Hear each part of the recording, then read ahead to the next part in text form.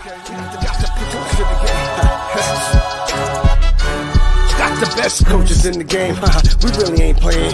We regroup up in the Slack chat where the coaches debrief. We be piecing these puzzles, occupy the chunk of the pie. Ain't no lie when we hit the block, helmets casket is top. You be seeing helmet after helmet, helmet after helmet. First place, second place, fifth place, eighth place, 12th place, 15, 16, 20. So many helmets, you got blurred vision, we got too many. Tick your check. Oh man, shit. They got us fucked up. Army, regroup. We pledge always to have that edge. We don't fire warning shots. Competition just drop. We locked and loaded before lock. Whatever the time, yeah. Do you even correlate? Being the best requires a willingness to outwork your competition. There's always someone smarter, faster, sharper, more naturally gifted to come around.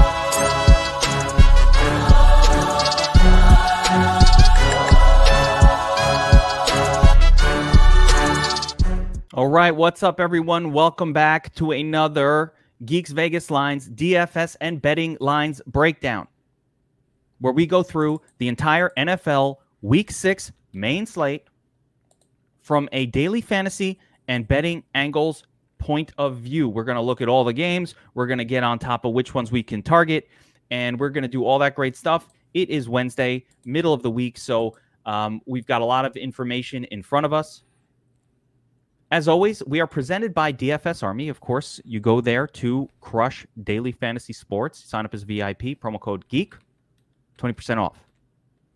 In addition, we are sponsored by a great prop betting company called No House Advantage. You guys got to check this out. They can play props for cash. They're set up in tournament style, GPP style games where you're going to pick from a number of different props. You can rank them from 1 to 5 with your favorite prop being a ranking of 5. And we happen to have an awesome prop betting tool at DFS Army called the Prop Finder. You got to check this out. Actually, I will bring it on screen. It super helps with betting on props and, of course, betting on props through No House Advantage tournaments. So make sure you check that out as well. You can see that. Hey, let me share my screen here for those of you who are watching. And if you go to the DFS Army site, there is the Prop Finder tool, which you can click on right in the top bar, and that is absolutely accessible for everyone. It's one of the greatest tools I've ever seen for betting props and for understanding where props should be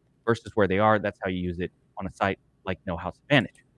Joining me, as always, a daily fantasy superstar, but also a well-known and renowned sports bettor who heads up our NFL content team over at Sportsbet Army and has just been crushing tennis bets for some reason. I didn't know you were into tennis, bro, but seems like you're fucking killing it. That's John Statsational Alicia.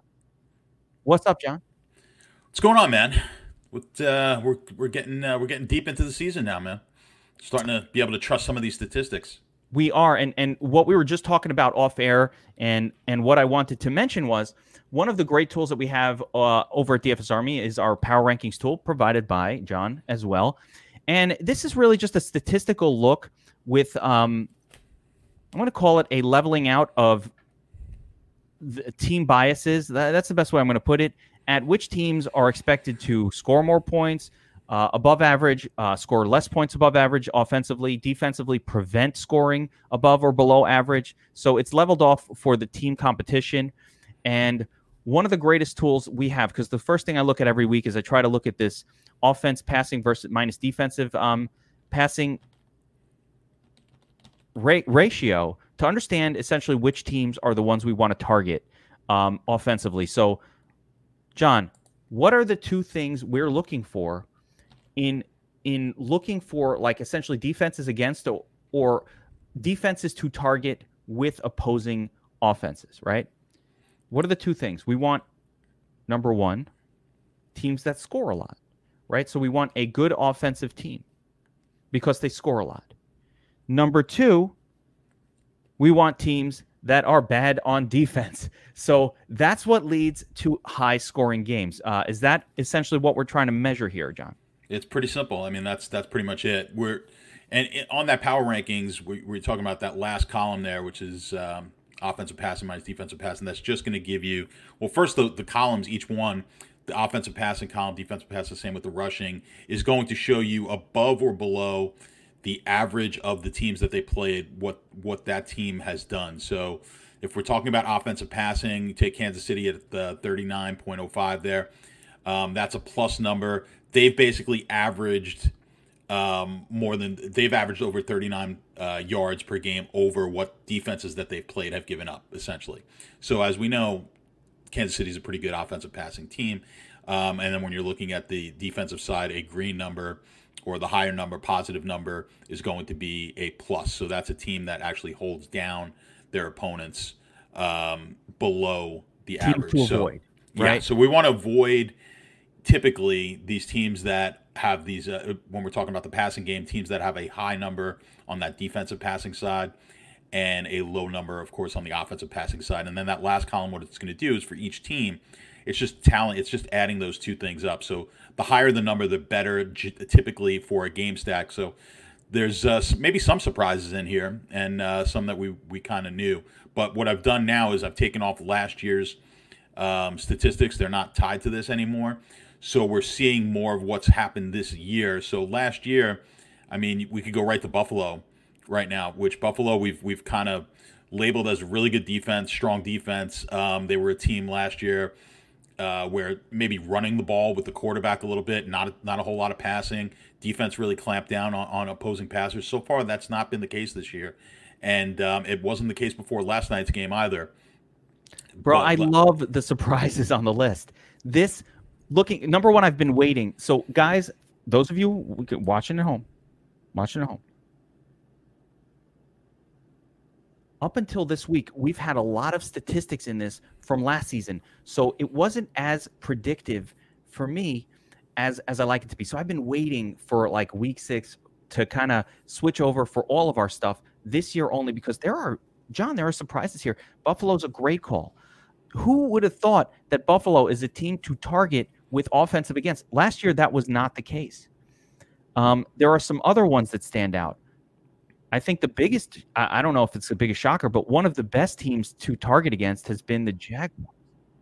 Well, that's not just target against. So that's the combined. So they've been really good in game total game stacks.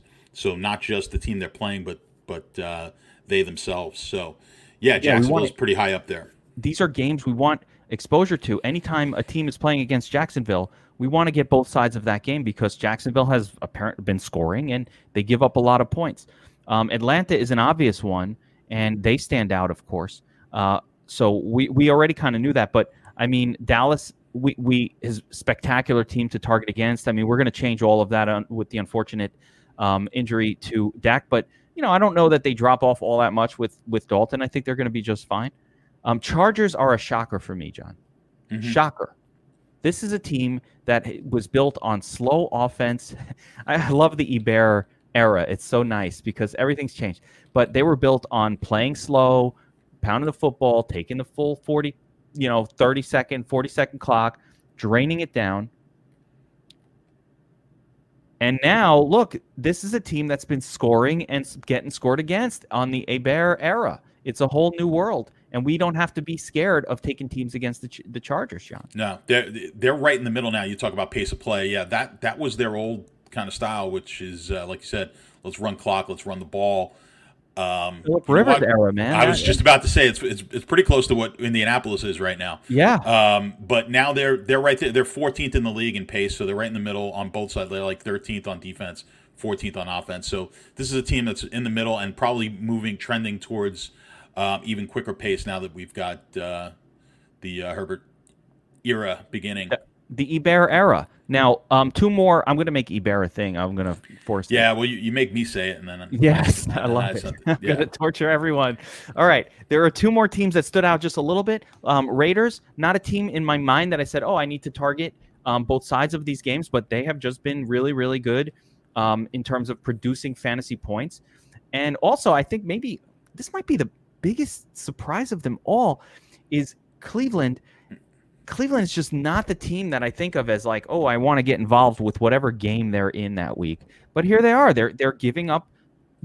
Everything's above average with them. Fantasy scoring has been above average, both for them and for their opponents. So really fascinating. I love that we moved to this season exclusively. Let me find Tampa neutral. So when you're using this tool, guys, the FS Army VIPs who have access to this, when you're using this tool, it's just really important. We have biases in our minds, and this is going to hopefully remove some of that bias from your head about which teams produce great outcomes. And I'm going to give you a shocker to the other side, John. I think a lot of people think, oh, teams playing the Jets are fucking scrubs. Let's target the offense against them. But the reality has been that playing against the Jets has not produced above average offensive fantasy performances. Now, why that happens, we can sit here and have a conversation about it. But we don't have to. Another thing is Washington. Washington. You know, the Giants. We think, oh, the Giants are a scrub. Let's take whoever's facing them this week. They have not produced above average fantasy outcomes for the entirety of the game, or for really the offenses, but definitely for the entirety of the game. So it's just important to note these things, because we see Jets, we see Giants, we see these scrub teams. We're like, all right, who's playing them? Let's get them. But that's not been the case. Another one here that's been a little bit surprising, John, and I actually want you to explain why this is the case, is how come Detroit has got a negative number? I mean, Detroit, what's going on here, man? They're in my mind, I want to play the team who plays against Detroit every week. That was the plan last season, and now they're getting a negative number here. They're not a team that we should be targeting necessarily, or could this just be a little bit of noise? Like, what's going on here, John? It could be. I'm gonna have to look at each individual game. It's really more on the defensive side, but who have they played here? Quickly, I got to think off the top of my head, but we could take a quick look at Lions opponents. I don't think they've been good, but some of this should be smoothed out for that. You know what I'm saying? Let me bring it up real quick, but some of that should be smoothed out, you would think. They played Chicago probably. I don't actually remember. You know what? It's they did play Chicago week 1. They played Arizona. You would have thought, yeah. I mean, those are teams that, especially Arizona. Let's see who else we've got with Detroit. So yeah, you're going to get the with the Chicago game, you're getting a Trubisky game in there. So that's going to weigh it down just a little bit. A Packers game. I mean, Arizona, New Orleans. These offenses have been good, and which is why So these good offenses, they've just basically held pretty good offenses below what they've done. I mean, we haven't really seen that I could think of anyone against Detroit. I can't think of anyone who's had a monster game here against Detroit so far. I think that Aaron Jones had a pretty good game. I'm talking Detroit. About from the passing side, maybe not. It's been a little more running. Arizona only scored 26.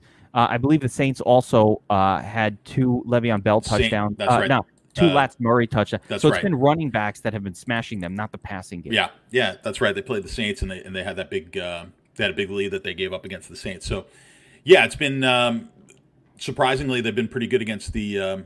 It's not a number that I would necessarily be totally afraid of.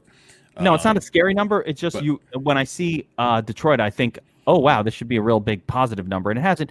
But I think that you're right. This is a passing statistic, and it's just been they've been a little more attackable via the rush, which might show up here. Let's take a look at on the actual matchup page.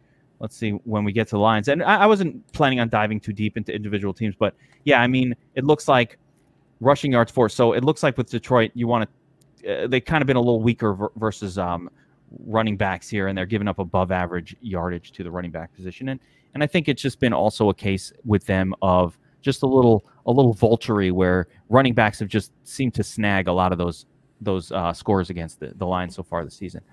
But nonetheless, that's not really why. I don't want to dive too deep, but I wanted to more show the tool, explain how to use it, and hopefully this removes some of our inherent biases about the games and who to target, and it opens our eyes up to some other potential games that we might not have thought about beforehand. So let's get right into it, John. The format of the show. We're going to look at 4 specific games that are going to be our core 4 for the week, the 4 most exciting games from a fantasy and perspective. I'm going to take a look at the fantasy side of things. John will chime in with some betting angles as well and some thoughts on the daily fantasy side as well. So go back and forth it. After we do our core 4 of games, we will jump in and do a quick hitter look at some of the rest of the games of the week. And one thing I wanted to note is there's only 10 games on the main slate, so it's going to be less than we've had recently. Fewer games than usual, John. Seems like the first big-time week of buys alongside some weird scheduling situations with the NFL has kind of created a pretty short week for games. It is, but this is good. It's kind of I don't like too many games. I like to having that 9 to 11 games is pretty nice to work with. I have to prefer that as well. So there we go. Yeah, it looks like we got 3 night games here. So we got an extra game pushed into sort of the 10-18, 10-19, 10-22. Oh no, I do think though the Bills game was pushed off. Well, we'll have to see what happens. But anyway, 10-22 is that's the Thursday. Next week's yeah, Thursday, no, I'm trying to think what happened with the Bills game. They played last night, and that game's going to be pushed to when? Is that's not? Did they push that game to also prime time? No, the Bills. Did they move? Yes, they moved that to Monday night. That was Bills Kansas City, right? Oh, okay. So that's what I'm missing here on screen. It hasn't been moved in. Yeah, because I'm like, I know there's a Bills game somewhere. So all right, that's Monday night as well. All right, let's get right into it. We will go with the core 4.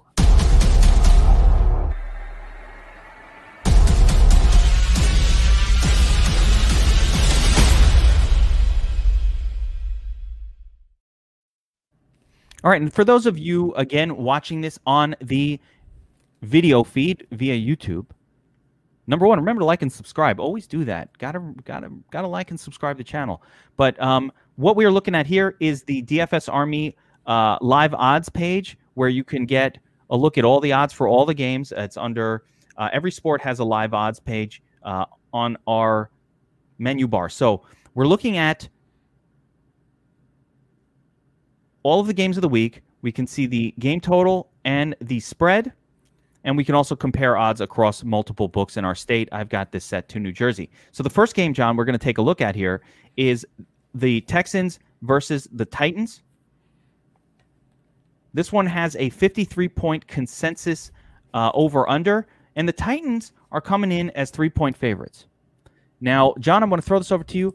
Any betting angles here that you could see? Titans coming off the really big game. They look great against the Bills on Tuesday night. They're getting over the Rona.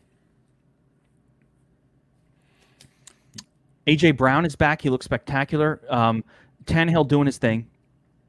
Texans, kind of like a bad team right now, but they fired the coach, and they've looked better offensively. So does anything stand out here in terms of betting angles for this home game for the Titans? Yeah, I think to most people, they're going to look at this as a line that should be a little bit higher, or maybe even a lot higher, depending how you look at it. I would think most people probably looked at this game and figured it would be closer to 5 or 6 as opposed to 3, and this was pretty much 3.5 this morning, and now it's down to 3. I think if you looked at this maybe even 2-3 hours ago, I think all the books had it at 3.5 when I was looking at it. This is a game that sort of sets up. It's a sucker line. You'll hear me talk about the sucker lines all the time. This just screams to me sucker line, and especially since now the 3.5s are now showing as 3s on screen. So this is a game where Tennessee, on a nationally broadcast game last night, looked phenomenal against a team that everyone was hyping. You had Allen as the front runner for MVP, and Tennessee pretty much the game was fairly close, I guess, in the third quarter, but they were in control of this game the entire way. They wound up winning the game quite easily. So, yeah, this is from a betting standpoint. I think most people are going to be coming in. As a matter of fact, I know right now that most tickets are coming in on Tennessee. The public is going to be on Tennessee. The suckers will definitely be in on Tennessee. I think the sharper side of this game is going to be Houston. Dude, if I know John Statsational Alicia, and I do, there will be a bet put out on the Texans for this game over at Sportsbet Army, where you tip your picks. I'm not gonna spoiler it, But if I know John, and I do, I would expect it. So we'll see what happens.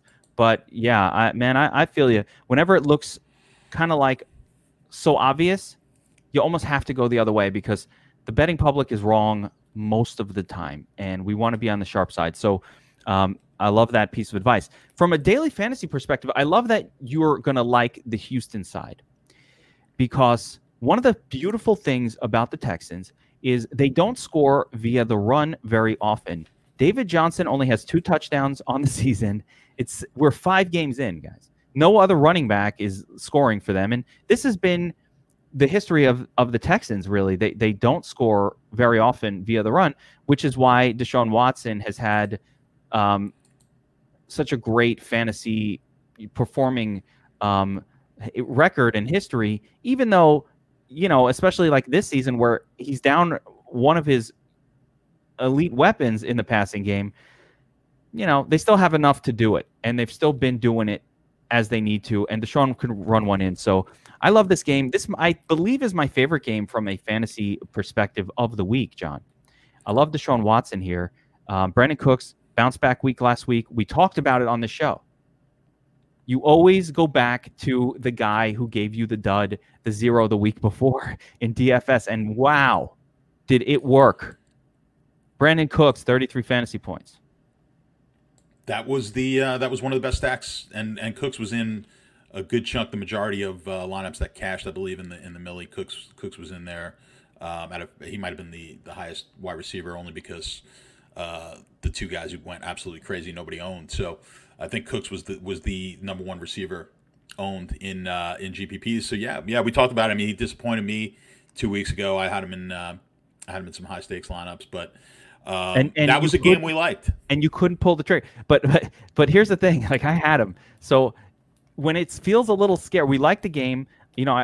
We talked up Brandon Cooks.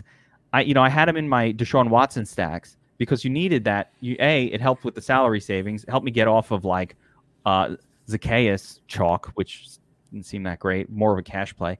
So I had it, and it would have been one of the best calls of the week if it wasn't for Chase Claypool coming in and foiling everything with his crazy 4-touchdown miracle performance after Deontay got hurt. But yeah, great stuff.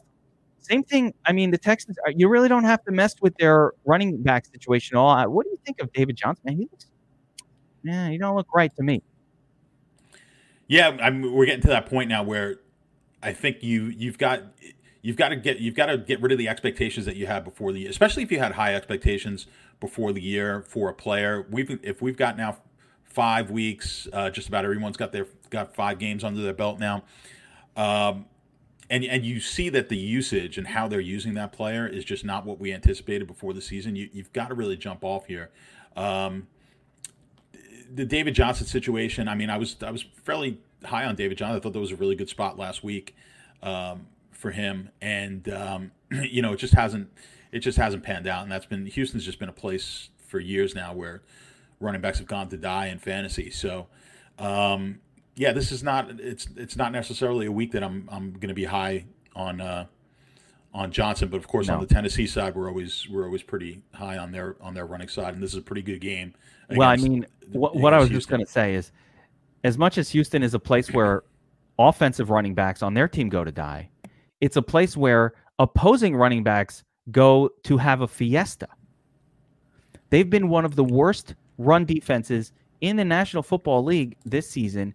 And this week, they get a date with Derrick Henry, who just made Josh Norman his bitch on Monday night, on Wednesday night. I don't know what the fuck it was. Tuesday Night Football. Did you see that? So 2 touchdowns for Derrick Henry. Just another day for him.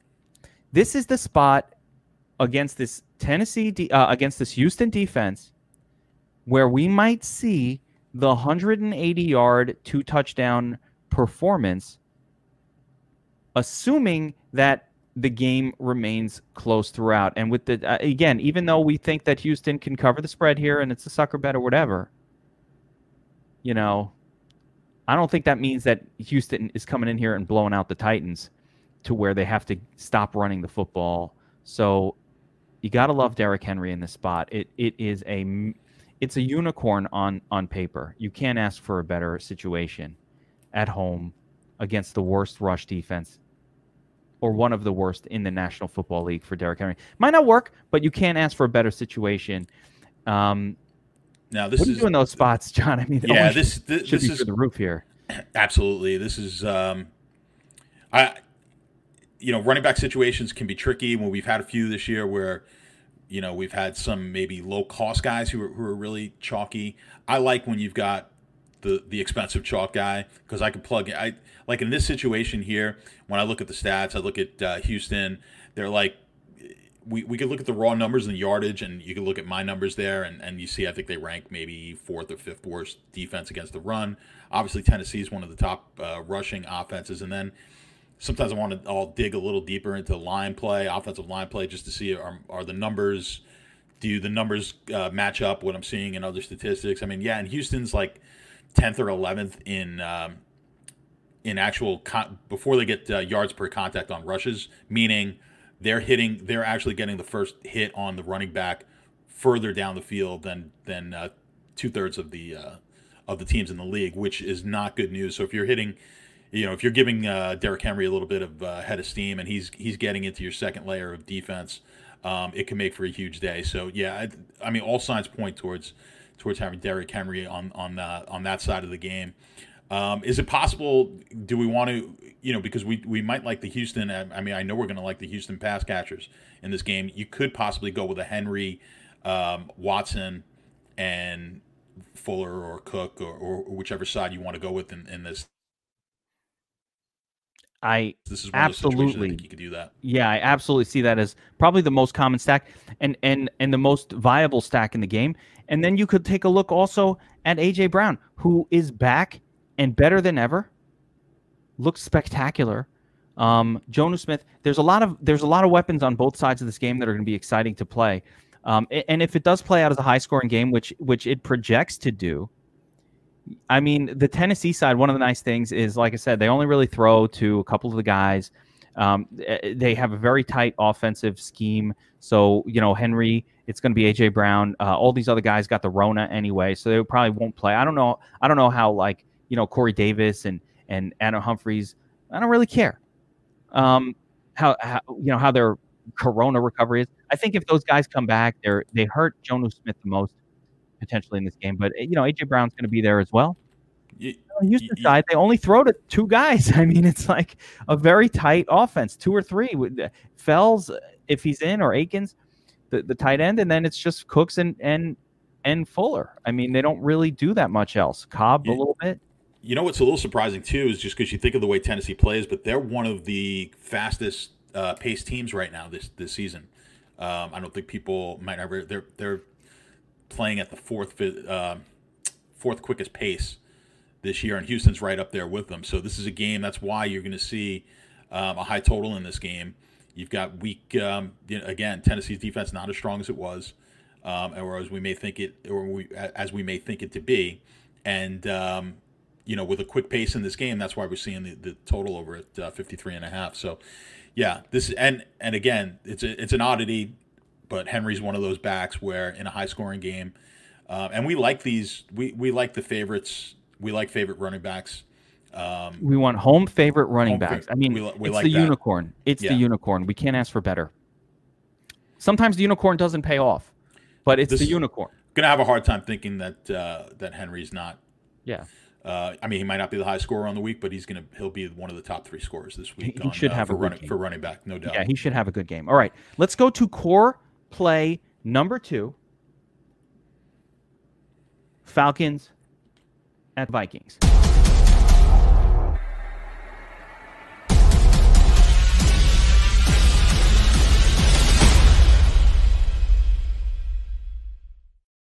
All right, so John, this Falcons-Viking game comes in at a 54.5 point game total, with the Vikings set up as 3.5 point home favorites. Now, I'm going to tell you my sort of layman's public thought here, looking at the line, is, Vikings at home should be favored by more than 3.5 against the Falcons. The Falcons kind of suck. They did fire their coach. Let me tell you. All right, hold up. I got a fucking rant. I can't even remember his name right now. Oh, Dimitrov. I've been railing about Dimitrov ever since these guys were on the HBO show. Hard Knocks. Ever since these guys were on Hard Knocks. Dimitrov only wanted to talk about his hobbies that weren't football related, and that disgusts me. I want my GM to live and breathe football. I don't want him to be a Renaissance man. Okay? He's been a terrible fucking GM for this team because he doesn't care exclusively about football. You should live and breathe football if you're going to be the GM. I don't want to hear about your trips to Broadway, about your interest in fishing. I don't want to hear about any of that. And that's what Dimitrov. He had way too many other interests. Not a good GM at all. And he's hired terrible coaches for this. He's ruined. These guys have ruined. All right, this isn't relevant. This isn't relevant. These guys have ruined the Falcons, and they've abused the loyalty of Arthur Blank, who is one of the most incredible human beings, and they've abused it. Shame on you, Dimitrov. You should have harikari'd yourself a long time ago. You shouldn't have made a beautiful man, Arthur Blank, fire you. Sorry, I just shouldn't have. I have strong feelings about that. Shame. Worst coaching. I don't know who was worse, Quinn or the guy before him. All right. Let's talk about this game, though. So whenever a team fires the whole staff, usually they get a little jolt of electric, John. But man, I want to bet the Vikings here, 3.5 points. What the fuck? Yeah, well, you and the rest of the world. I feel like I'm a fish. It's definitely a sucker game. The sucker games don't always lose. Sometimes I'm on the side of the sucker games. But this is the sucker line, the square line as we'll call it, or the square side here on this game is definitely going to be on the Vikings. I think the majority of the public is confused by this line. I'll say this to you all the time. If you're confused by the line, you're probably wrong. Well, I hate this about sports betting, that the minute I feel like, oh man, I got it, you're telling me always do the opposite of that, which really kind of pisses me off. It's not necessarily it's not always just do the opposite. It's just do the opposite on the obvious ones. If you're playing a pick 'em pool, don't pick the opposite of what you think, because most of these games are really close. But when you see a line that just doesn't make any sense, go ahead and go against it in your office pick 'em pool, and you'll probably do better than you normally would. This one makes no sense to me. I thought the Vikings actually maybe turning things around defensively as well. They started off the season just absolutely horrific, one of the worst in the league, and so I'm even worried about using power ranking numbers to judge. But let's take a look at the power ranking numbers here, and what it's showing us is, it shows bad.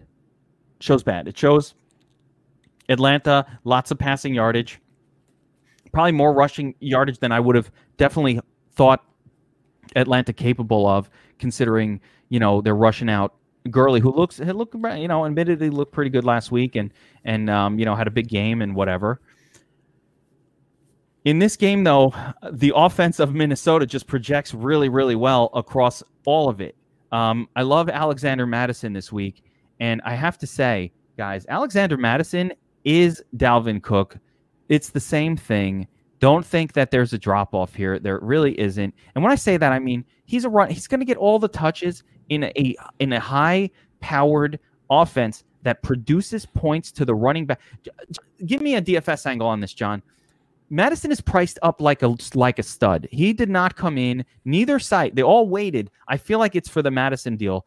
They all waited to find out that Dalvin Cook was out.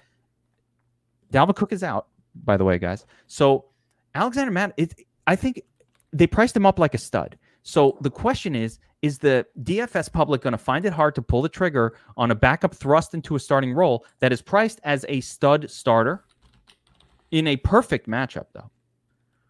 Or will they just play the shit out of him because, hey, Minnesota produces points to the running back, and now this is the only guy? They don't even have a Madison to vulture his touchdowns. But he is the vulture. Yeah, you're going to see a very similar ownership to what Cook would have been here. I've actually heard some people this morning A little concerned with how many pass catches he's going. Is he going to get the same amount of targets in the passing game as Cook has got? I'm fairly confident he will. I don't know what you're worried about that. Who are they going to throw to? Fucking Mike Boone? I mean, exactly. That's what. And I, like I said, I actually heard that that concern today because he hasn't historically gotten as many targets in the pass game. I just think if you watch the games, just watching him, he looks every bit as good as Cook does in that offense. And without I also have to say, visually they're identical. It's actually kind of annoying. Well, it is annoying because yes, when I'm looking for Cook in DFS, I generally because they both got like they got the dreads hanging out from underneath. They're visually identical in their uniform. I'm just like, is that Cook scoring? Oh shit! I know. Vulture got it.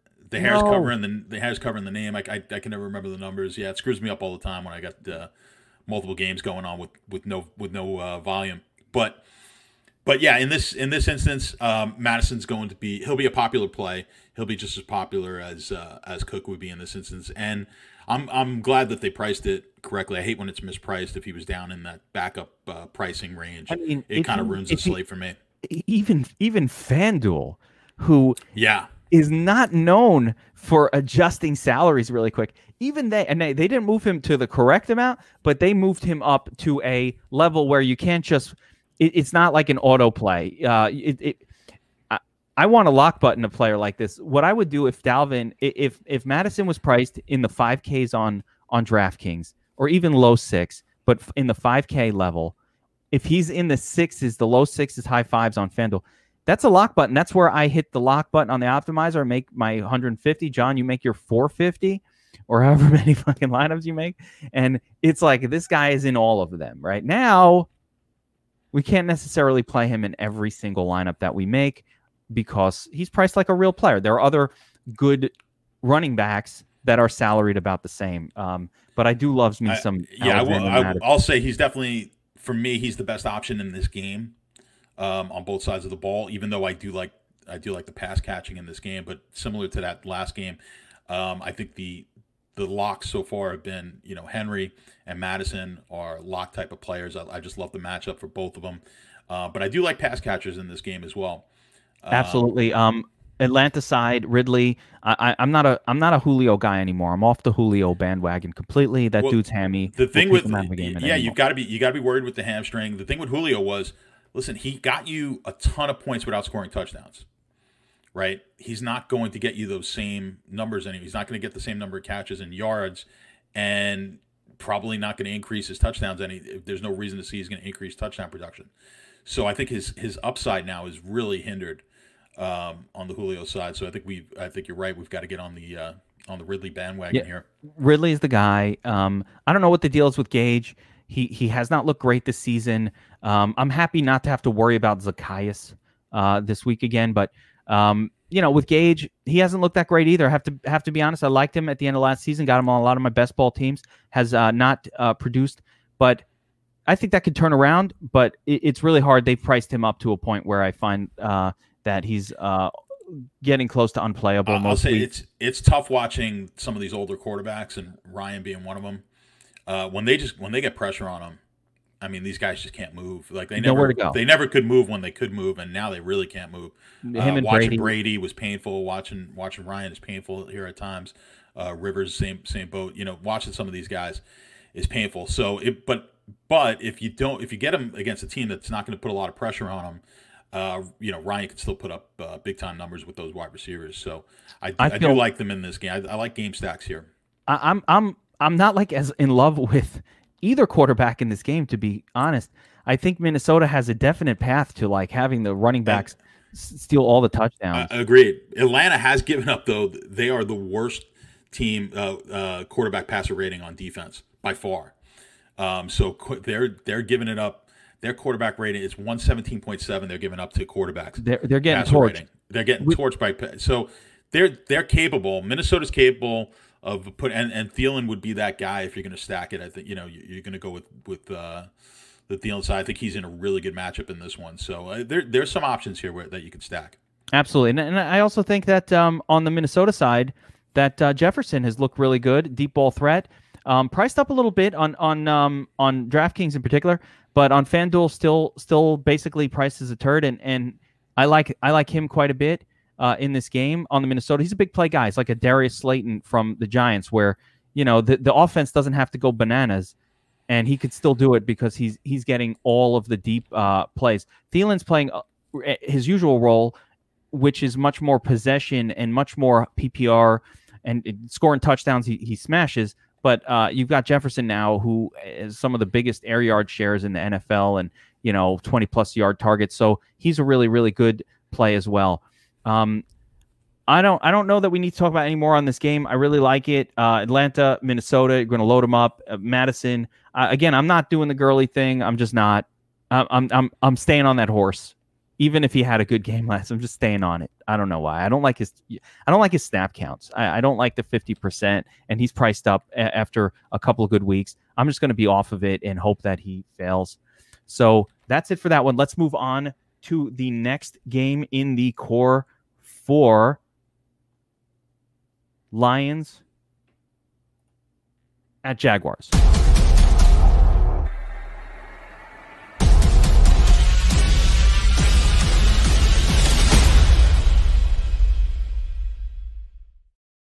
All right.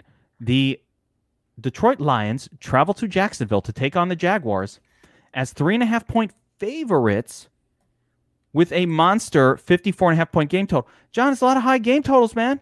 This is another one. 54.5 points.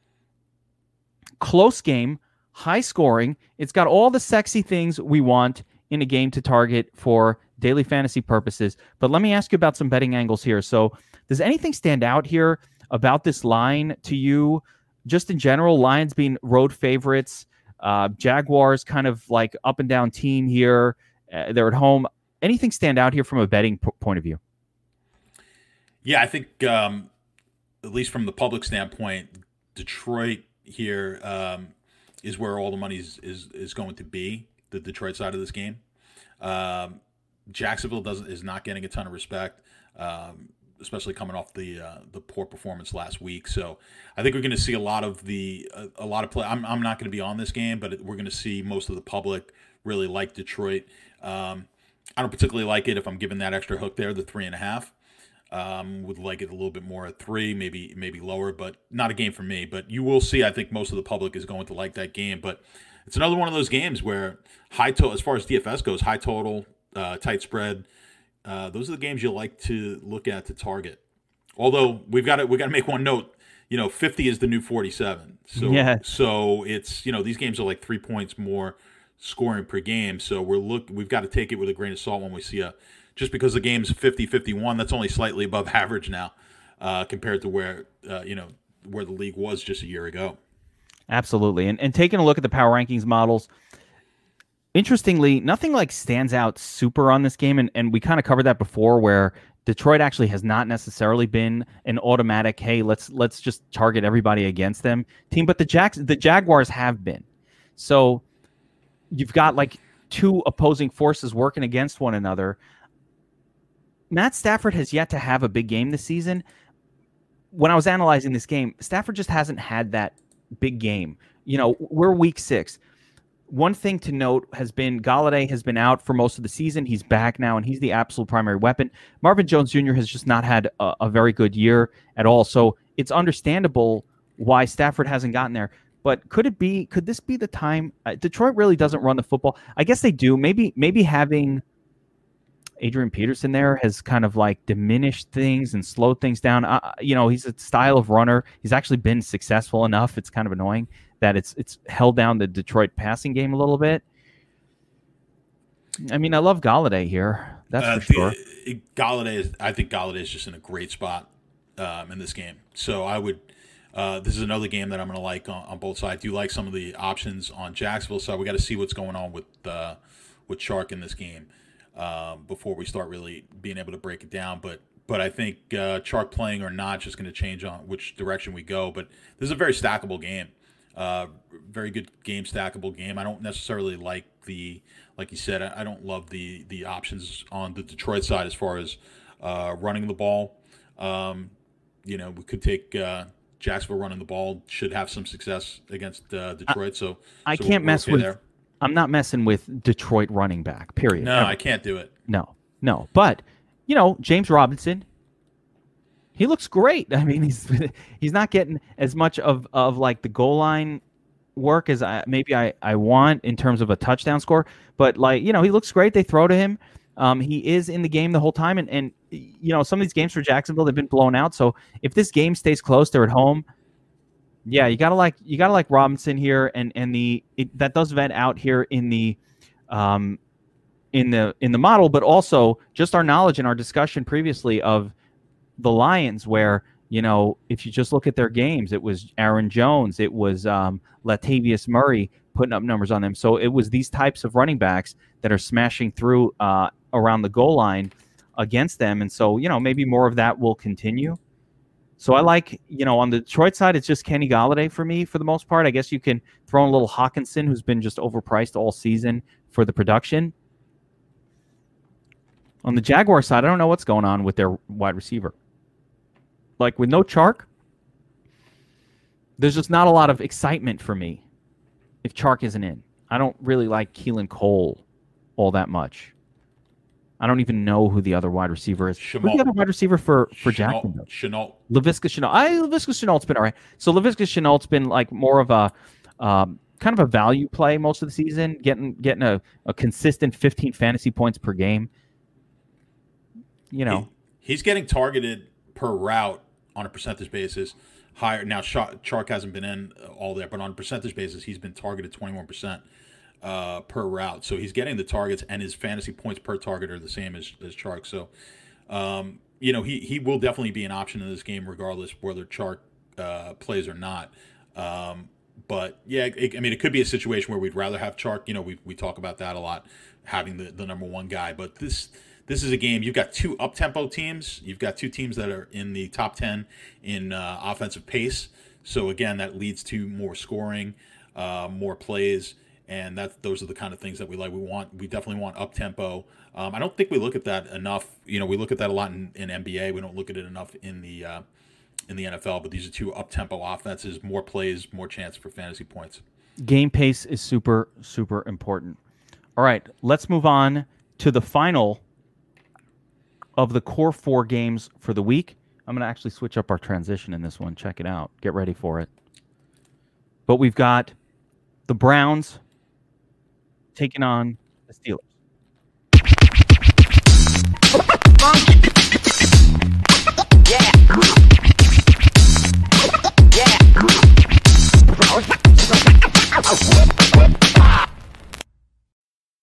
I switched it up on you. Yes, I like it. All right. It's good. I love these things, man. Keep them coming, guys. They don't realize. These guys send me these things, and I'm like, yeah, I'll play it. All right. Browns, Steelers, 51-point total. Steelers, 3.5-point home favorites. Now, John, I was really surprised. I was legitimate. I was very surprised to see this game show up as an over 50-point game and to make the core 4. And we talked about a little bit at the beginning of the show how Cleveland and Pittsburgh have kind of produced higher fantasy outcomes than what we might have expected so far this season. Pittsburgh, to me, in my mind, they're a very aggressive blitzing defense, and maybe that's part of what has led to this. They're very aggressive. They blitz the quarterback at a very, very high rate. They generate pressure on opposing quarterbacks, and they've been one of the best run defenses in the National Football League going back a couple of seasons. But we just saw them get torn up by Miles Sanders. Well, that Miles Sanders really one run. I think he had one run for like 70, it was one kind of like yards. Breakout run that happens. Yeah, other than that, they really had him contained. They had him contained pretty good. So that's going to happen sometimes. But yeah, I'm looking at your thing, Pittsburgh. Do I have that wrong on there? I've got an error in here. But I've got an error. Yeah, I got to fix the Baltimore. There we go. We discover on screen, but Baltimore, Pittsburgh, Cleveland is projecting for a lot of rushing yards. So like Cleveland's a big time running team, and I assume that their high level of yard totals in general is part of this. But they're projecting for a lot of rushing yards in a game where it's going to be all cream. No, it's all cream. Well, they're projecting so high just because they've done so well. Yeah. So I believe they're the number one rushing team that I have on my rankings so far. So yeah, they're running the ball really well, and they're kind of there's an emphasis on the run with them as well. So they're not doing a whole lot with Baker. I mean, he's lucky to throw 200 yards in a game. He's almost and certainly in this matchup, you're not going to use him at all here. I don't want to use. Maybe on an individual basis, I could use OBJ in as an individual plug-in, but probably not at that price. I considered it. Yeah, I already have my sheet already kind of like mostly done. I was like, I stared long and hard at Odell, man. I really did, and I could not pull the trigger on him to even get him in my player pool. He's just not getting enough target. Like I said, his game, we talked about it last week. That big game that he had against Dallas was a bit unusual. One trick play. It was actually two trick plays. Trick play pass from Landry, and then he had the run on a whatever it was, a reverse or whatever he ran there for 50 yards. So that took up a bulk of the points. That was 2 touchdowns. It's just one of those games. I'm having a hard time with this Cleveland offense really loving their passing. The passing options, just because they're just not focused on it, and in this game, I do think we're going to get a heavy dose of Hunt here. So I'm fine with Hunt. I know we don't like to necessarily target Pittsburgh, but they haven't been great defensively. That's why we're seeing this total where it is. And if you look at my numbers, if we just based it off of this year, I'm looking at a 56-point total in this game as opposed to 51. So that's just strictly based off of the numbers this year. Now that's partially Cleveland putting up Cleveland's put up a lot of points, and they've done it without passing the ball, which is tough. But similar to what Tennessee's done in the past. So, like I said, with that said, yeah, we've got a high total in this game. Again, we've got that 3.5 point spread, which does look a little. This is another game that kind of screams sucker bet on the favorite side. I think a lot of people think Pittsburgh's just a lot better. I think Cleveland's just better than people think. And I know there's going to be sharp play here on there's going to be sharp money on Cleveland this week. I think Pittsburgh's a little bit overvalued, and I think Cleveland's undervalued here. So from a betting perspective, that's the side I'm looking at. All right, so let's talk Pittsburgh for a minute. Chase Claypool. I did mention him last week. Did you? I didn't remember mentioning him, but someone did bring it up to me. Did you have him in your player pool? No, so it doesn't count because I said the only way. Well, we were talking about players in the game, and the only reason I brought up Claypool was how well he was doing on a points per route basis.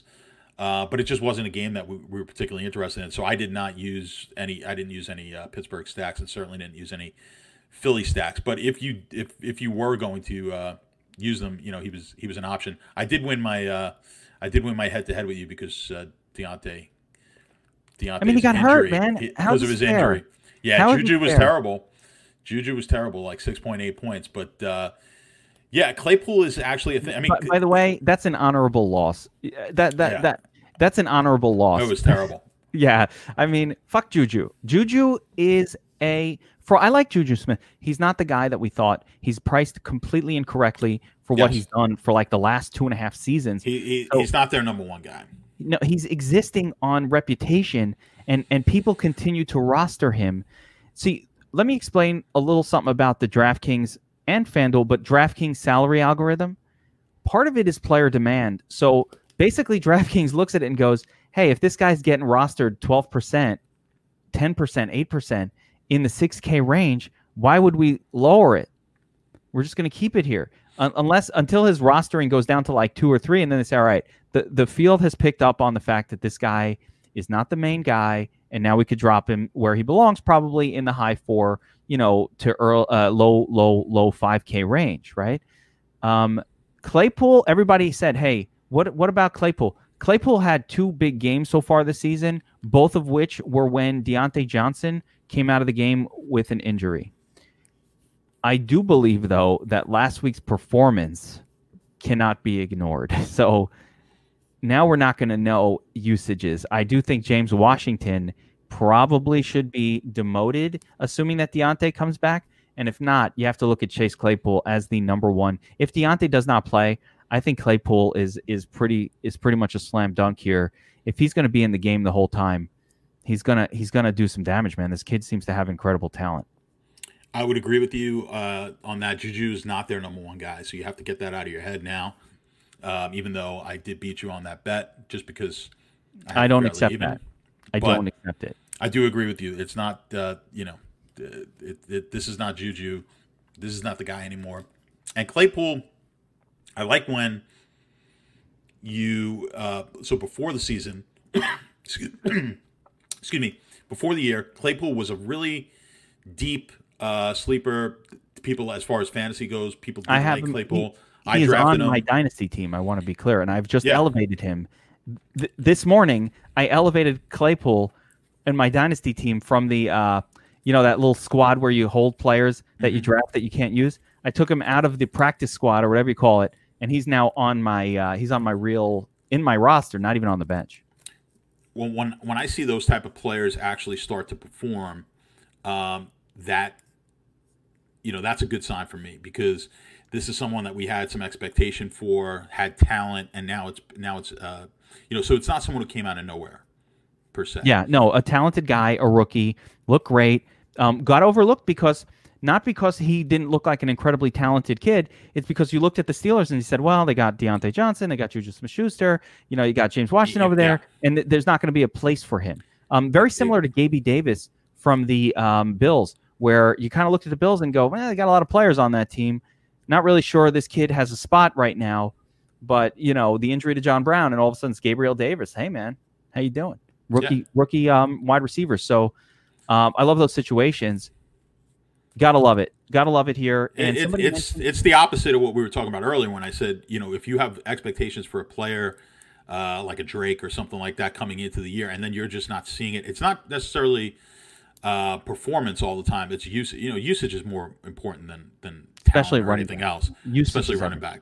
Opportunities are everything in this game. So, if you're not seeing teams utilize players the way we thought they were, of course that's going to be, by the time we get to week 6 here, you've got to take that into account. You just can't keep beating your head against the wall on these players.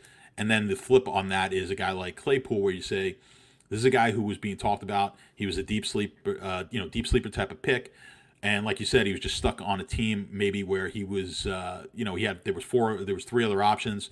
They could kind of bring him along slowly. Well, if the talent comes out and it shows its head, then you've got to respect that here. So I would agree with you here. If you're going to stack Pittsburgh if you're going to use a Pittsburgh stack, certainly Claypool would probably be the number one guy. Although I don't know if I'm in love with this matchup as much as I am with some of the others. Well, again, if I'm believing my power rankings, and I do,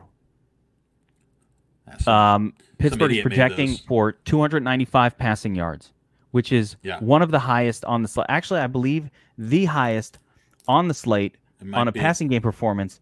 Outside of when we get into the crazy the night game, outside of that, but I mean they are projecting for the most passing yards on the slate.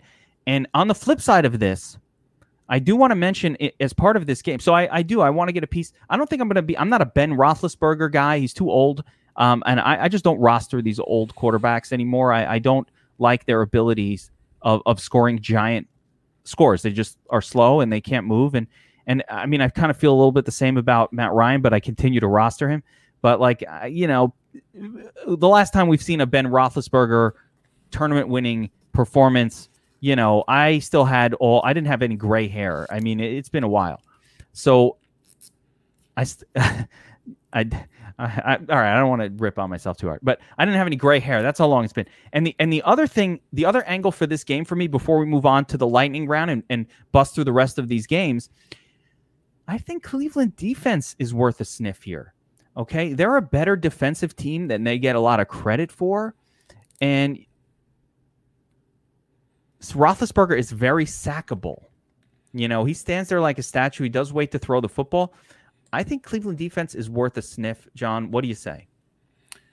I think just they are strictly from the fact that they can get to the passer, and that's what we look at. I want quarterback. I like quarterbacks who have a little bit more of a turnover Yeah, no, it's not my favorite, but I ability. think, yeah, it's not like, hey, I just think that no one will have them. And you could turn over Ben. You can strip sack him. You could take a fumble away from him. Like, there are paths to Cleveland defense doing okay here. Yeah, absolutely. I like teams with, and Cleveland puts pressure on the quarterback, I think, just about as well as anybody in the league. So they're not as great in the secondary, but that's fine. When we're looking at defenses in DFS, again, throw the points out the window. The points don't correlate. Don't look at team totals or totals on the games. It just does not correlate well to points being scored. Sometimes it works out, like last week with Baltimore, but that's not always the case. We're looking for, can you pressure the quarterback? And Cleveland can. Actually, both teams in this game really pressure the quarterback well. So both sides of this game. Miles Garrett will rip your fucking head off, man, and he'll smash you with his helmet. He will do that. He'll stomp on it. But I can see both. The only thing you don't like on the Cleveland side is they don't throw it a lot. So I love having, defensively, you love having a team playing against, you like to have a team that throws the ball quite a bit, playing against a team that gets really good pressure on the quarterback, especially with a quarterback who has shown the ability to turn the ball over quite a bit. Pittsburgh side. Pittsburgh. Yeah, so again, exactly. It's one of the reasons why the fact that this is one of the higher game totals of the slate was surprising for me, because I look at both of these teams a little bit as really good defensive teams and ones that I don't tend to look to target teams against. I don't know that I'll have a ton of exposure to this game, but I do think I'm like I said, if Deontay doesn't play, I don't like to chase scores. I hate chasing scores, but I don't think that Claypool is so chasey until they jack up his salary. I still think he's very playable if Deontay is out. And I think you got to even consider Kareem here in a matchup that I normally avoid for running backs. It's not going to be a play I'm going to be all over, but the numbers say, take a little cream in your coffee, you're going to be good. All right, so let's move on. That was awesome. Before we move on to the lightning round, I want to mention again, guys, if you want to support this podcast, make sure you like and subscribe to this YouTube channel or Stitcher or iHeartRadio, wherever you hear this, iTunes. Make sure you're subscribing to it so that you'll get the next notification whenever we go live. We do this every week. We have a few different shows we do every week. You're going to want that. Also, make sure, again, to check out our sponsor for this show. That is No House Advantage, where you can play props for cash. Promo code ARMY. So there we go. Now, let's move on to the lightning round, where we will take a quick look at all of the rest of the games of the week from a daily fantasy and sports betting angles perspective. The lightning round.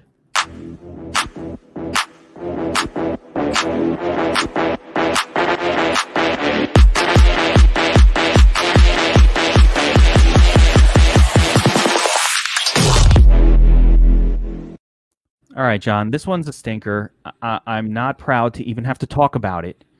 We've got the Giants at home, favored against the Washington team, 43.5 point total. Does anything stand out for you here from a betting angle on this game?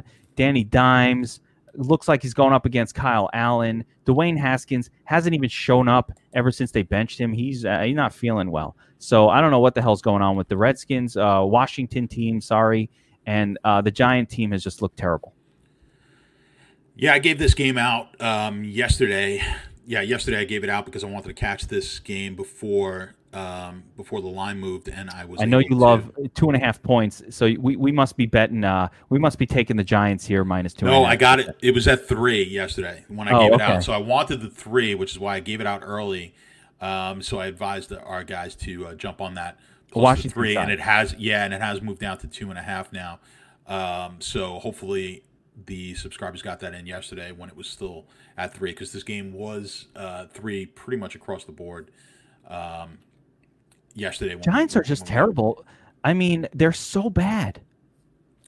The Giants look bad. Yeah, the offense is just bad. I mean, that was the fear last week. They looked like a really good stack because you're playing Dallas, who had looked just equally bad defensively. But I always get worried in those games because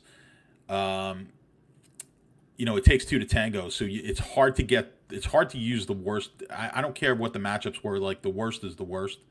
And they were fine. Slayton was good. So Slayton was good for us, and he was a guy. Slayton came through big game, and I actually like Slayton here as well. By the way, he's the only guy that's making plays. Shepard's probably gonna be back. I know Slayton's gonna be their main guy anyway, but I think Shepard might be back this week. I actually think that will help. That'll help the Giants' offense as a whole. They do function a little bit better, but the Giants have the same problem the Jets do, which is they really do lack good players on offense, especially after losing Saquon Barkley. There's just no one good on that offense. Taking a quick look at the power rankings, it's about as gross as I've ever seen. Yeah, it's terrible. It's just horrific. It's a game we're going to want to avoid. I mean, again, you could take if you want to just take single pieces in this game, McLaurin or Slayton or something like that. No, if you McLaurin. Want to use Ingram. I don't want to take it, but but you're not stacking this game. Let me. I'll bust this out real quick. McLaurin, James Bradbury. I've been telling you guys every week: do not play players who are getting covered by him. Number one wide receivers have not done well against the Giants, and then you take away McLaurin's college teammate Dwayne Haskins. Bring in, Kelly. It's a no-go for me right now. I don't like it. The only player that I'm interested in, and it's only if the salary is right on the correct format and setting, is Antonio Gibson. I do like his usage. They're throwing to him a little bit. He's an explosive player. So outside of an Antonio Gibson, this whole game is gross. Slayton, Gibson, and maybe Washington defense. I don't know. Either defense exciting. I mean, I think either one could be used. Oh, the defense is definitely usable here because you're going to have. I assume we don't know yet with the Washington situation if we're going to get Kyle Allen. I guess we don't 100% know, but whether it's Allen, I mean Smith historically not great to target against. He's pretty efficient with the ball. I think it's going to be Allen playing. But if it is Allen, I'll feel a lot better about taking the Giant defense. Both defenses are in play. Yeah, both have played well. All right, next game on the lightning round, we've got the Bears at the Panthers. Panthers 2.5-point favorites. Bears looking great this season so far, but does anything stand out to you here? 45-point game total. It's on the low side, in my opinion, considering Panthers defense hasn't been very good. Bears, they got Foles in there. Maybe they're a little bit better with him in there compared to before. And it's got that magical 2.5 number that I know you like to really focus on. So does anything stand out here? Panthers -2.5. Is that a spot we should target? I'm not too excited about either side of this game. I think the total is a bit low, and I think the Bears are basically driving that total down on both sides of the ball. So I think the Bears defense looked really good against Tampa. But again, I mean, when you have a team like the Bears who can put pressure on the quarterback, playing basically a guy who can't move, they're gonna look even better than they have. So I think this is a match. I'm kind of leaning on the over in this game. I think we'll get more points in this game than we think. I think Foles is going to continue to get better as well in this offense. I don't know. I mean, Chicago quarterbacks have burned me in the past, but I want to see Foles in this. Last week I thought was a tough matchup. This is his third week now. I'd like to see. I'd like to see how he looks here in this game, a game that he should be able to put points up. I surprisingly like a lot of pieces from the Bears. I never like the Bears pieces. I like a lot of pieces from the Bears this week. I don't like a great matchup.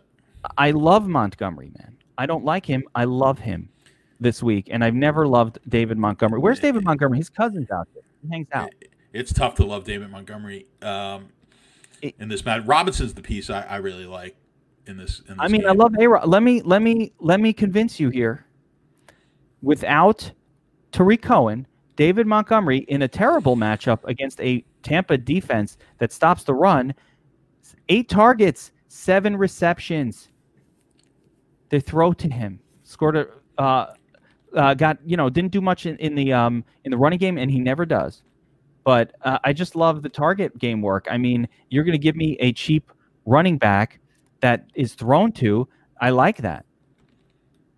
And that's the excitement for me about David Montgomery. I mean, I'm not going all in, but at 5,800, for example, on DraftKings, I think that's a good price for a starting running back on a team like this. I do. I think it's a good price. Allen Robinson, of course, I love, and that's it. No other passing from the Bears. And I think with the Panthers, it's not the best of situations for any of them. They've been on fire. Their salaries are up based on performances. Mike Davis. Do we know, is Christian McCaffrey due back? I mean, there's Not some this discussion. Not this week? I don't believe he'll be playing this week. Some discussion. And you know, Robbie Anderson, DJ Moore, we love them all. But and I love the condensed offense here. We'll have to take a look a little deeper to see if any of those guys who are now currently priced up very high relative to kind of where they were earlier in the season. They've had a bunch of great matchups. They've all produced. So there may be a little bit of hesitation. And I might have some hesitation. I mean, what do you do with Mike Davis priced up like a stud? You know, he's getting very close to McCaffrey type touches in these games. I mean, he's got to be one of the top options. Davis, with the amount of Man, I know hard to mentally get there. It's the Bill. It's the Bears. A good defense. Well, that's the problem. It's the Bears. So he's definitely not in as nice a situation as we saw earlier, Henry or Madison. So right there is going to knock down his ownership. Yeah, so it's going to knock the ownership down quite a bit because you're going to be. I know I'm going to be high on both of those, so my personal ownership will be lower here on Davis in this game. But I think on the whole, that's gonna put a weight on Davis's ownership. I'm going to throw DraftKings up here just so you see the salaries. I don't know if it's visible here. Yeah, but if you look at this grouping, you've got Henry, Madison, Connor, Mike Davis, Kareem Hunt, Robinson, and Sanders. I mean, they're all about the same price.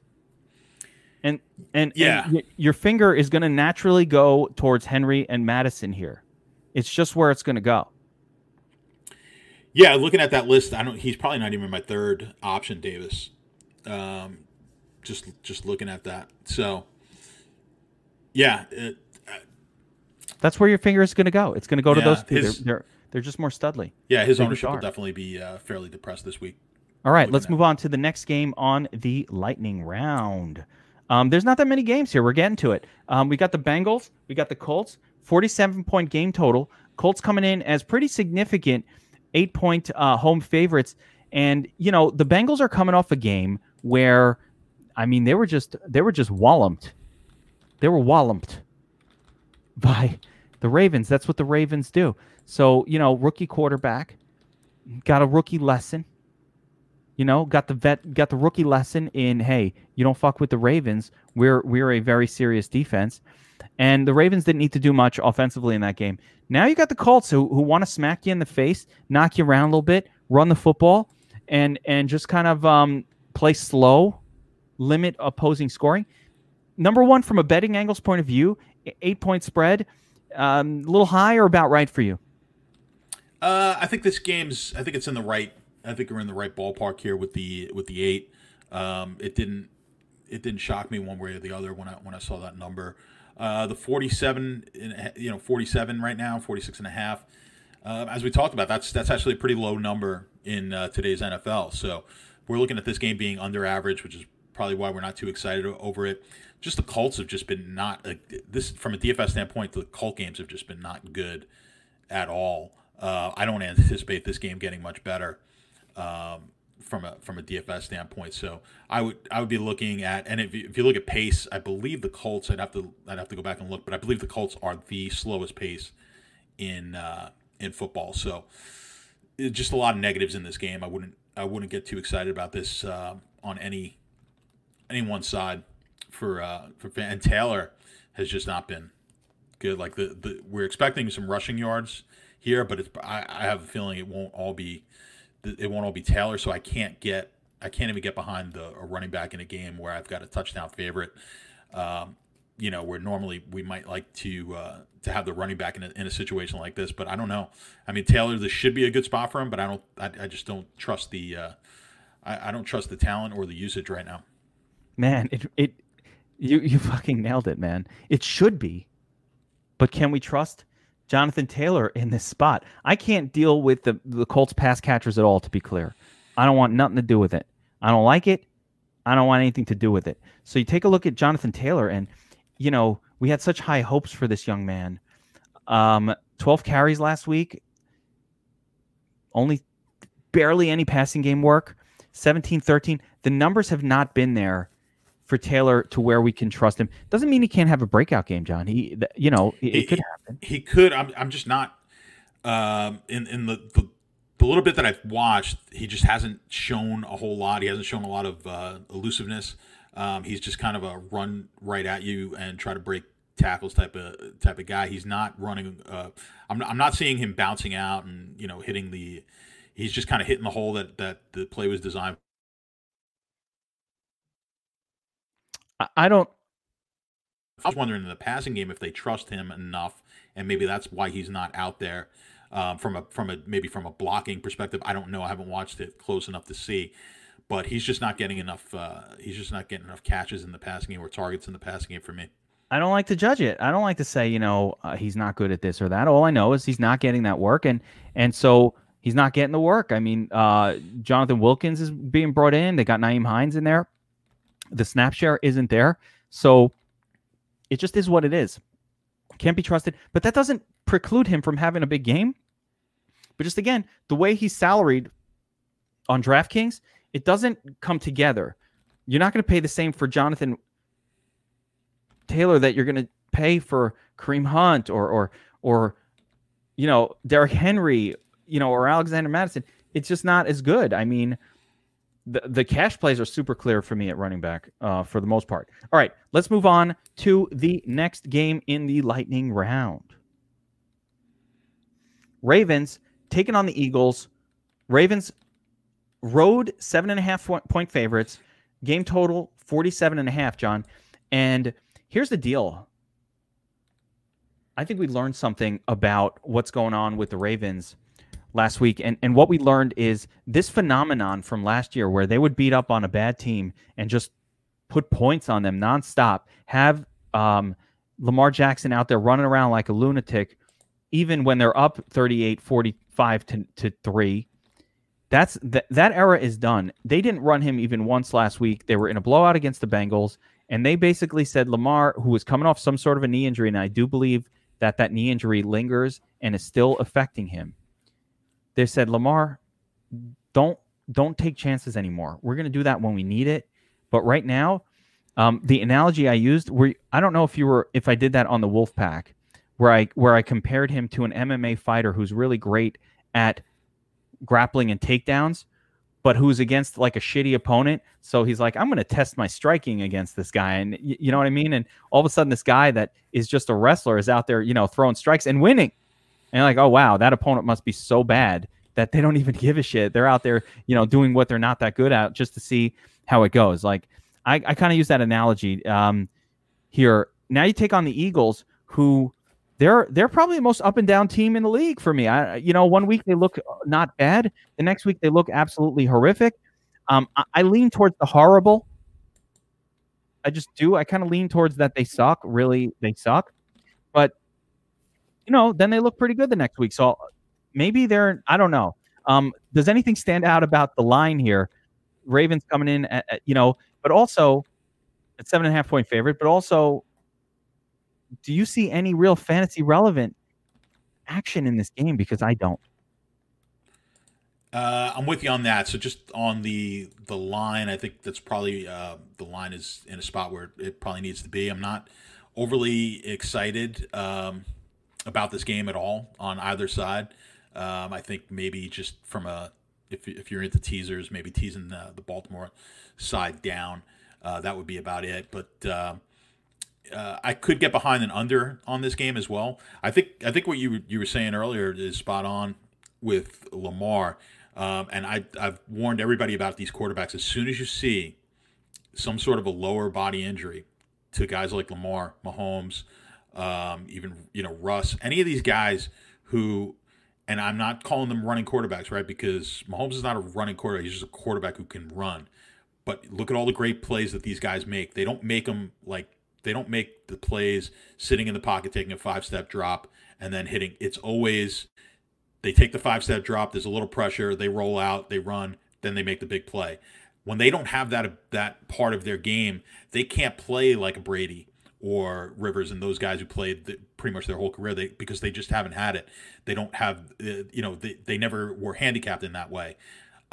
So be careful playing guys who have leg injuries, these young quarterbacks who run really well and run to throw. Be careful playing them when they have leg injuries. And that said, I want to add to that. You don't necessarily know, like, what happened with Russell Wilson. Hey, he's playing. All right, he must be fine. That one season. And he just wasn't himself. He couldn't scramble around, exactly as you said. He wasn't producing.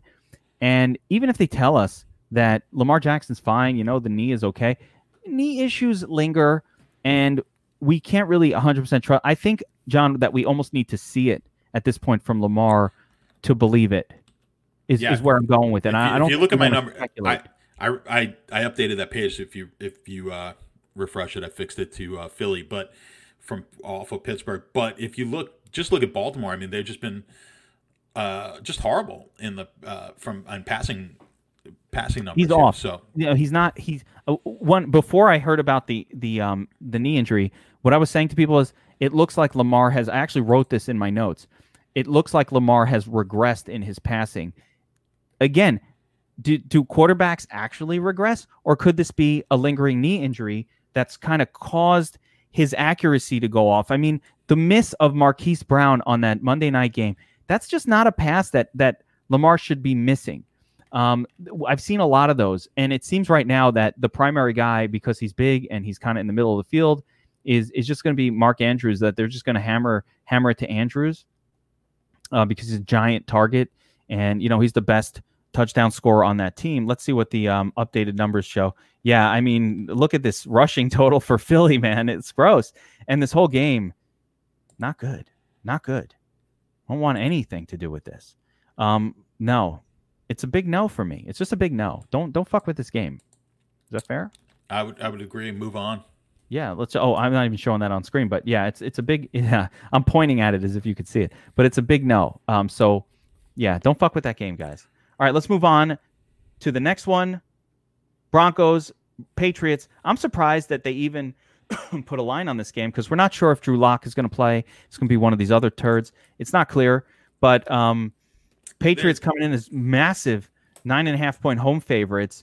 I love Patriots defense in this spot, regardless of who the quarterback is for either team. But I do think Cam Newton will be back.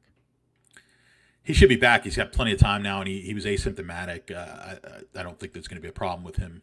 Yeah. Now, what do you say? Do you see anything in the line here that stands out in terms of interest? Maybe that total of 46. I know game totals have been high this season, but man, I'm gonna play the under a little bit. Well, that's a relatively, when you get these big lines with a low total, it's typically it's typical that you'd like to have the dog in that game.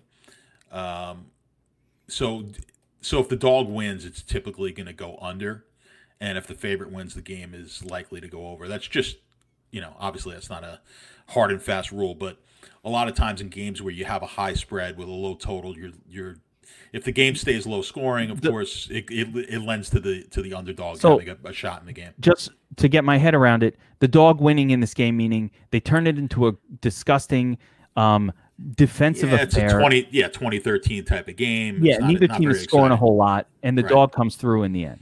Yeah, if the game goes over, typically then it's then we're looking at a game where New England maybe scores 27, 30 points and gets this game 30-20 or something like that, and the game goes over.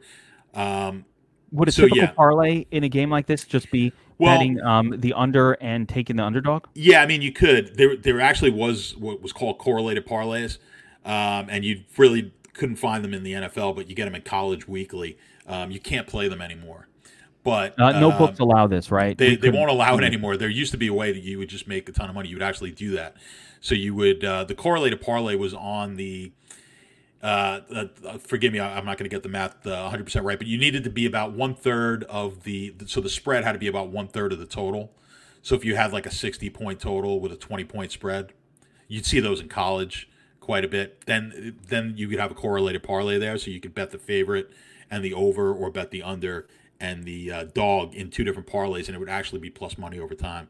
Which I learn. They don't allow those anymore. I want to learn what all these correlated parlays were, that are disallowed, and I want to understand that. So we'll take that for another day because I'm fascinated by it. And I do believe that things that sports books disallow are things that we should be targeting in DFS because they are allowed. So you got to figure out a way to translate how to do that. Yeah, you'd have to. So again, so if you do like, if you like the Denver side of this game, I would just say that's probably going to be a low scoring game, which, and quite frankly, New England has just not been a great team. And obviously Denver has not been a great team in DFS. So this is not a game I'm particularly excited about. High total, we just and get off again. We've got to get off the notion, as we saw before with the Giants and Jets and things like that. Those are teams that are generally big underdogs. You got to get off the notion of, well, they're going to be losing, so they're going to be throwing. They also suck. Yeah, they can't throw. Yeah, they're going to be losing because they suck. Yeah. So it's not, it's a lot different when Dallas with Dak is losing. And you're like, well, this is great because he's just going to throw the ball every time for 500 yards. This is, when you've got bad, Denver is a bad offense. Just because they're down in this game 2 touchdowns doesn't mean they're going to actually move the ball. The Jets throwing has meant virtually nothing. Exactly. It's really exciting to roster a wide receiver who got 11 targets and caught 3 of them. Right. Yeah. I mean, this is why there's certain teams like Atlanta who can really, in my opinion, they're not one of the worst. They're a 500 type of team, whatever the record's offensively, be. I think they're a good offense, and defensively, they're a very bad. Exactly, but it's a team that could play with other, right? So it's not a team that they're not the Jets who just are just struggling. The Jets have killed me from a betting standpoint. We'll get to them soon. Stop betting on the Jets. You can't. I have teams like that every year, unfortunately. Stop. But All right. This is a game we can't get too excited about. Denver, and then we've got you got the DUI with Melvin Gordon. So it's I don't know if he's going to play this weekend. We'll have plenty more time to figure it out. The only thing in play here, we don't even need to get into it. The only thing from a fantasy standpoint that you want to do here is play Patriots defense. That's it. Move on. Don't touch this game. No Cam. He's got no Cam. No nothing. I don't want it. Jets, Dolphins, 48-point total. Dolphins, giant. Where things have gone. Dolphins, 9.5-point favorites. This is crazy. Coming in to put a beating on the Jets, by the way. The Jets are one of the worst teams I've ever really gotten the displeasure of watching play. I've been a Jets fan. You're a Jets fan, I think, or at least you're You're a watcher of. I'm from New York, but I've watched plenty. You've watched enough Jets. I'm a Jets fan. Yeah. I saw a great letter. There was a great open letter that Gangrene Nation sent to Chris Johnson that if you guys can Google that and find it, it really is amazing. It really talks about how Jets fan, listen, we're willing to suffer with this team. We're Jets. We're the most loyal, but all we ever asked for was hope. All we ever asked for was at least a glimmer of hope. And they said, Chris Johnson, you've taken that from us. And for the first time in decades, Jets fans don't give a shit if the team loses. They don't actually watch the games anymore. I went a streak of, 35, 40 years, some number of years without missing a Jets game. And now I don't even watch them because it's painful and it's horrible to watch this team. They ruin the quarterback. The offense is disgusting. Instead of firing Gaze, they released Le'Veon Bell. Wait, it wasn't bad enough we got rid of Jamal Adams, our best defensive player? The only good player on our offense, I don't want to say our best, the only good player on the Jets offense was Le'Veon Bell. He was the only guy who was talented. Actually, no, we made sure to get rid of Robbie Anderson it's not believable what they've done. Why? Again, I'm going to make an appeal, guys, and please write in. Kevin Allen for GM of the New York Jets. Please let me fix this team, Chris Johnson. I can help, okay? I can be 10 times better than what's going on. I'm not saying I'm the best, but I can do better than what you've got. I will give you guys hope. Somebody write in the campaign, man. I think I need to be in charge of that team. I'll have to give up DFS Army to John to do it. I'm willing. Well, I'm hoping you don't get the job then. You have to take it over. All right. So Jets are terrible. Dolphins going to put a beating on them. Is there anything here from a bet? I know you're betting the Jets again because you like punishment. Listen, if every year this happens, and typically with the words, just because the way my model tends to work is It likes to come off of teams playing after one or two bad games, and so obviously it's going to wind up hammering the Jets. So I get this every year. I wind up betting I'll bet a team that just loses a ton of games, and everyone will say almost every year I get questions from somebody like, why are you betting this team? They're trying to lose, which I don't buy. Certainly players don't try to lose. That's for sure. And I don't think coaches ever try to lose. Now, management may try to lose by getting rid of players, but once those guys get on the field, teams don't try to lose. Now, I don't really think I don't think the Jet players are hoping that they get Trevor Lawrence, right? So that's not, the GM or whoever. I don't think the coach or the GM wants it either, because they won't be here. They won't be here to see it. Yeah. So, but you just see it with I hear it so often. They're like, oh, that team's just tanking to get the Miami was tanking until they weren't. Carolina was tanking until they weren't. Carolina's going to be the worst team of the year. Well, we'll figure it out. But the way it looks right now, yeah, the Jets are in contention here. Carolina the worst is team in the not. League. No, but people were talking about it. Are the worst teams in the league this year. I heard people saying Carolina's going to tank so they can get the quarterback. I heard that too, but now Carolina's trying to make the playoffs. So, it's just you just don't know until it all plays out. But yeah, the Jets don't look very good. But I think there's a lot of points. This is out of the blue. Like, okay, Miami, great performance last week. I think a lot of that has to do with San Francisco. More, I don't want to say more than Miami, because Miami's played well. San Francisco has not played well. San Francisco offensively has looked just really, really bad. Garoppolo in and out. Running backs kind of injured. But yeah, there's no excuse. I was shocked by that was. I'm never shocked in the NFL when someone loses. I think the way they lost that game was the most shocking. That game was over before it even started. So yeah, okay, Miami's looked good. This is a big number. I'm going to be surprised if they cover this number. I'll just put it that way on this game.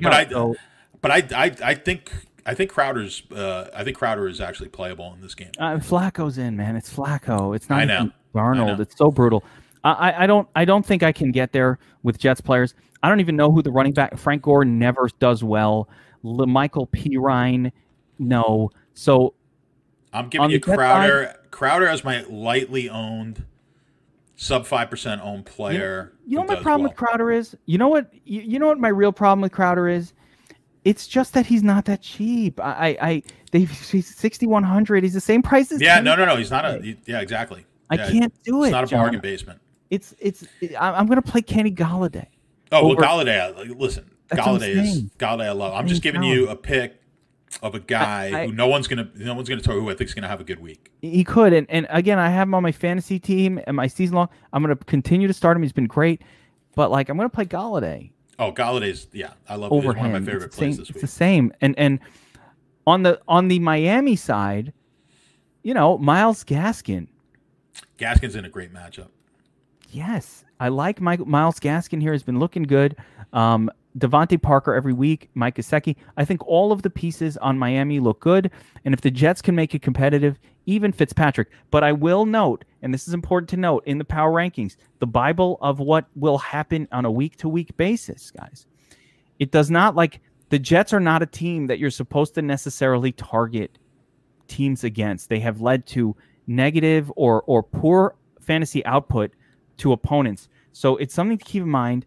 But beyond that, 264 yards, 120 yards rushing, the projections are pretty decent for Miami's overall offensive production.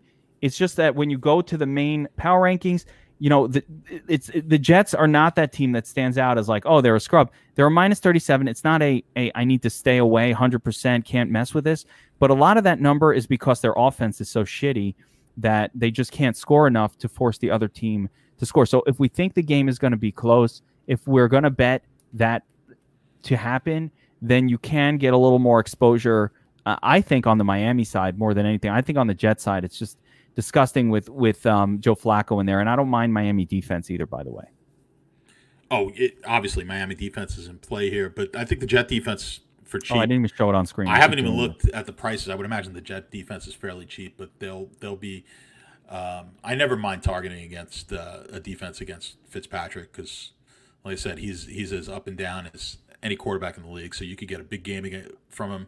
Yeah. And we could easily get 3 picks from him. So either side works. That's that scenario where the Jets actually come out, cover the spread, and maybe even win this game, ruin our hopes of Trevor Lawrence. Again, it's a divisional matchup that does tend to play closer. Just in general, Gase used to coach Miami. Is a little bit of a revenge factor. Could be his last game coaching the Jets for all we know. So, what about Fitzpatrick? And Fitzpatrick used to play for the Jets. I don't think he's played for everybody, though. He played for everybody. You can't. There's no revenge. But I like it. And by the way, that will do it for the lightning round, and that will do it for the Sunday main slate of games, John. Really exciting. I like fewer games. I do better with fewer games. I'm going to just straight up tell you, I like the showdowns. I like the 2-game slates. I love the Thanksgiving 3-day slates. More games, more slates. I got to find myself a Chase Claypool. I don't like it. It never happens. So I like these smaller slates, and with fewer games that are exciting. I think we've got some pretty close to lock running back plays, certainly in cash. I think I know how I'm going to go in cash already, and it's Wednesday, so that's really unusual. And I think we're going to have a really fun week. Couple reminders: like and subscribe to the channel.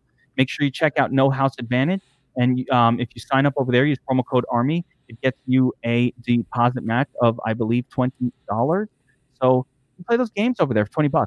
You also get a free month of DFS Army for non-DFS Army members when you sign up for No House Advantage. Check out our free offer promotion page on dfsarmy.com to find out more about that. If you want John's picks this weekend, guys, and this is the most important thing I'm going to tell you, not just John's picks, you get my MMA pick. If you're a sports bettor and you want to get tips from pros, guys who are tracked, guys who have a winning record, we checked it out. If you were just signed up 2 weeks ago and you bet $100 units, you'd be up about $1,700 in the last week and a half, over the past 2 weeks, I think it was, John. Just following the tips from the pros over at Sportsbet Army, guys. Sports gambling, it's a lot easier to do than DFS. There is a lower learning curve. You just pretty much follow the picks, and we'll teach you things like EV and probabilities and a lot of the stuff that goes into sports gambling that you don't know. I also want to mention our Mudnick, D-Mud, who is putting out prop bets for us, went like 10 for 11 the other night. There's a lot of action going on over at sportsbetarmy.com, so go check that out. Yeah, I'm sweating out tennis from Cologne right now. So we've got a match going on right now. We're up. We won our tennis match earlier today, and we've got Harris right now up a set and up 4-3 right now in the second set. So where else are you going to get awesome tennis picks from Cologne? That's how it goes in Sportsbet Army. So go check that out. Sign up as a Sportsbet Army VIP. You get a chat. You can ask John questions. You get in the chat with Ryan Fight on 2016, with Anthony P. He's got a full system. Everybody is model-based picks as well. We're not just a bunch of dudes picking what looks good. These are model-based picks, and they have track record of success. You got to check it out. I'm telling you, it's awesome. It's a great place to be in. It's a great place to learn how to bet on sports. If you don't know about how to get a sports book or how to bet, or if you're not in one of the states, just DM any of us and we can help you with that. Hit up John at Statsational on Twitter. He'll let you know where to go, what to do, how to get a couple free months of Sportsbet Army. I'd rather you put money on your sports book rather than pay us, the $49.99 a month. Put it in there. We'll get you a few free months, and we'll teach you hopefully how to be a profitable sports bettor. Have fun with it. And, watch games with a little rooting interest. So it's really awesome stuff. And, of course, get signed up as DFS Army as a VIP for all of my DFS content, John's tools, everything we got going on, the optimizer projection. We're adding something new, guys. Spoiler alert. We're adding a new tool.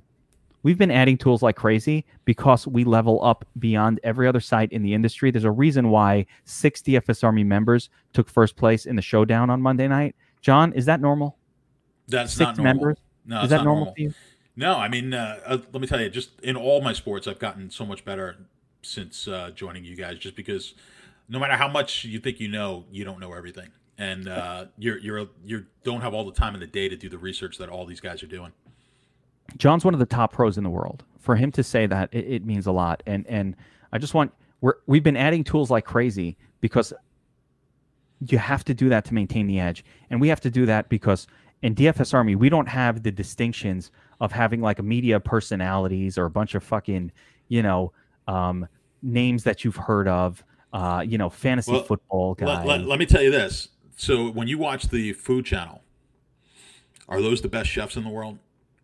No, not typically. Right. They're just very good at doing a cooking show, but your best chefs in the world are the best chefs in the world. Like, they're in the kitchen cooking. Yeah, they're not the ones who are doing the shows on TV. So that's what I like about the guys over in the DFS. There's so many really bright guys putting out really good information. So like I said, I've learned myself just in football, just listening to guys like Burns and let me tell you what's coming. This tool, we're calling it the Research Lab.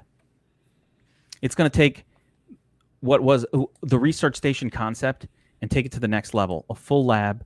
Click on players. You get background information. Multiple years. Our database we've been working on this for so long. So the database is spectacular. We actually partnered with someone that brought us a new technology that we never heard of before. We just demoed it, and it is coming very, very soon. The Research Lab is going to be for all sports. It's going to blow your fucking minds. It's going to level up the DFS Army tools and content beyond all other sites. So, and of course, we're for anybody who's not subscribed, we're at half the price. Like, part of the thing that I did with DFS Army is we priced it to make it affordable to average players. We have the theme turning average Joes to DFS pros, competing on a level playing field. And we've stuck with that. As many as there are lots of pros in here, and trust me, there are. I know who subscribes, and the pros, they subscribe, but they probably subscribe to all sites, not taking credit. But we priced our site for average Joes to be able to afford it. It's half the price of other sites that do half the content that we do. So I'm not going to name those other sites, but I'm telling you, we are half the price of all those other sites for a reason. Because I want to be affordable. I don't want to just be a site for people who afford $89.99 a month for sport. That's a lot of money. I get it, and that's why we keep our subscriptions where they are. Again, use these promo codes that we have on VIP for now until we change it, which will be changing very soon. But for now, you're still getting VIP covering all sports, everything we do, content, chat, everything on the DFS side. It comes out to $39.99 after the promo code. You got to do that. Promo code Geek. Get signed up now, because we're also switching to a new model that, while it will reduce the cost of individual sports, the combination of all sports together is going to go up a little bit. And that's because everybody's asking us to do individual sports. So I'm happy to do it as well. Our MMA team, our NASCAR team, our niche sports, our PGA team, they're all really spectacular and I think best in the industry. So, we're going to have individual subs for people who just want those. Of course, our NFL team fucking kicks ass, takes names. We'll have an individual sub for that as well. So lots of good things coming. Sorry to bore you with all of the promotional, but needed to mention that. And be on the lookout for the DFS Army Research Lab, set to launch within the next week. It's going to blow your fucking minds. I'll do a demo.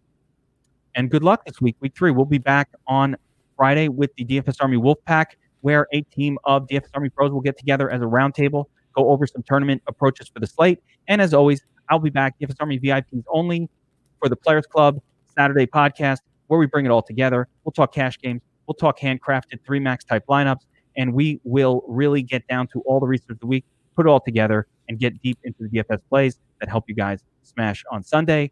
For John Statsational, Alicia, and myself, Kevin Allen, good luck this week, everybody. Thanks for joining us.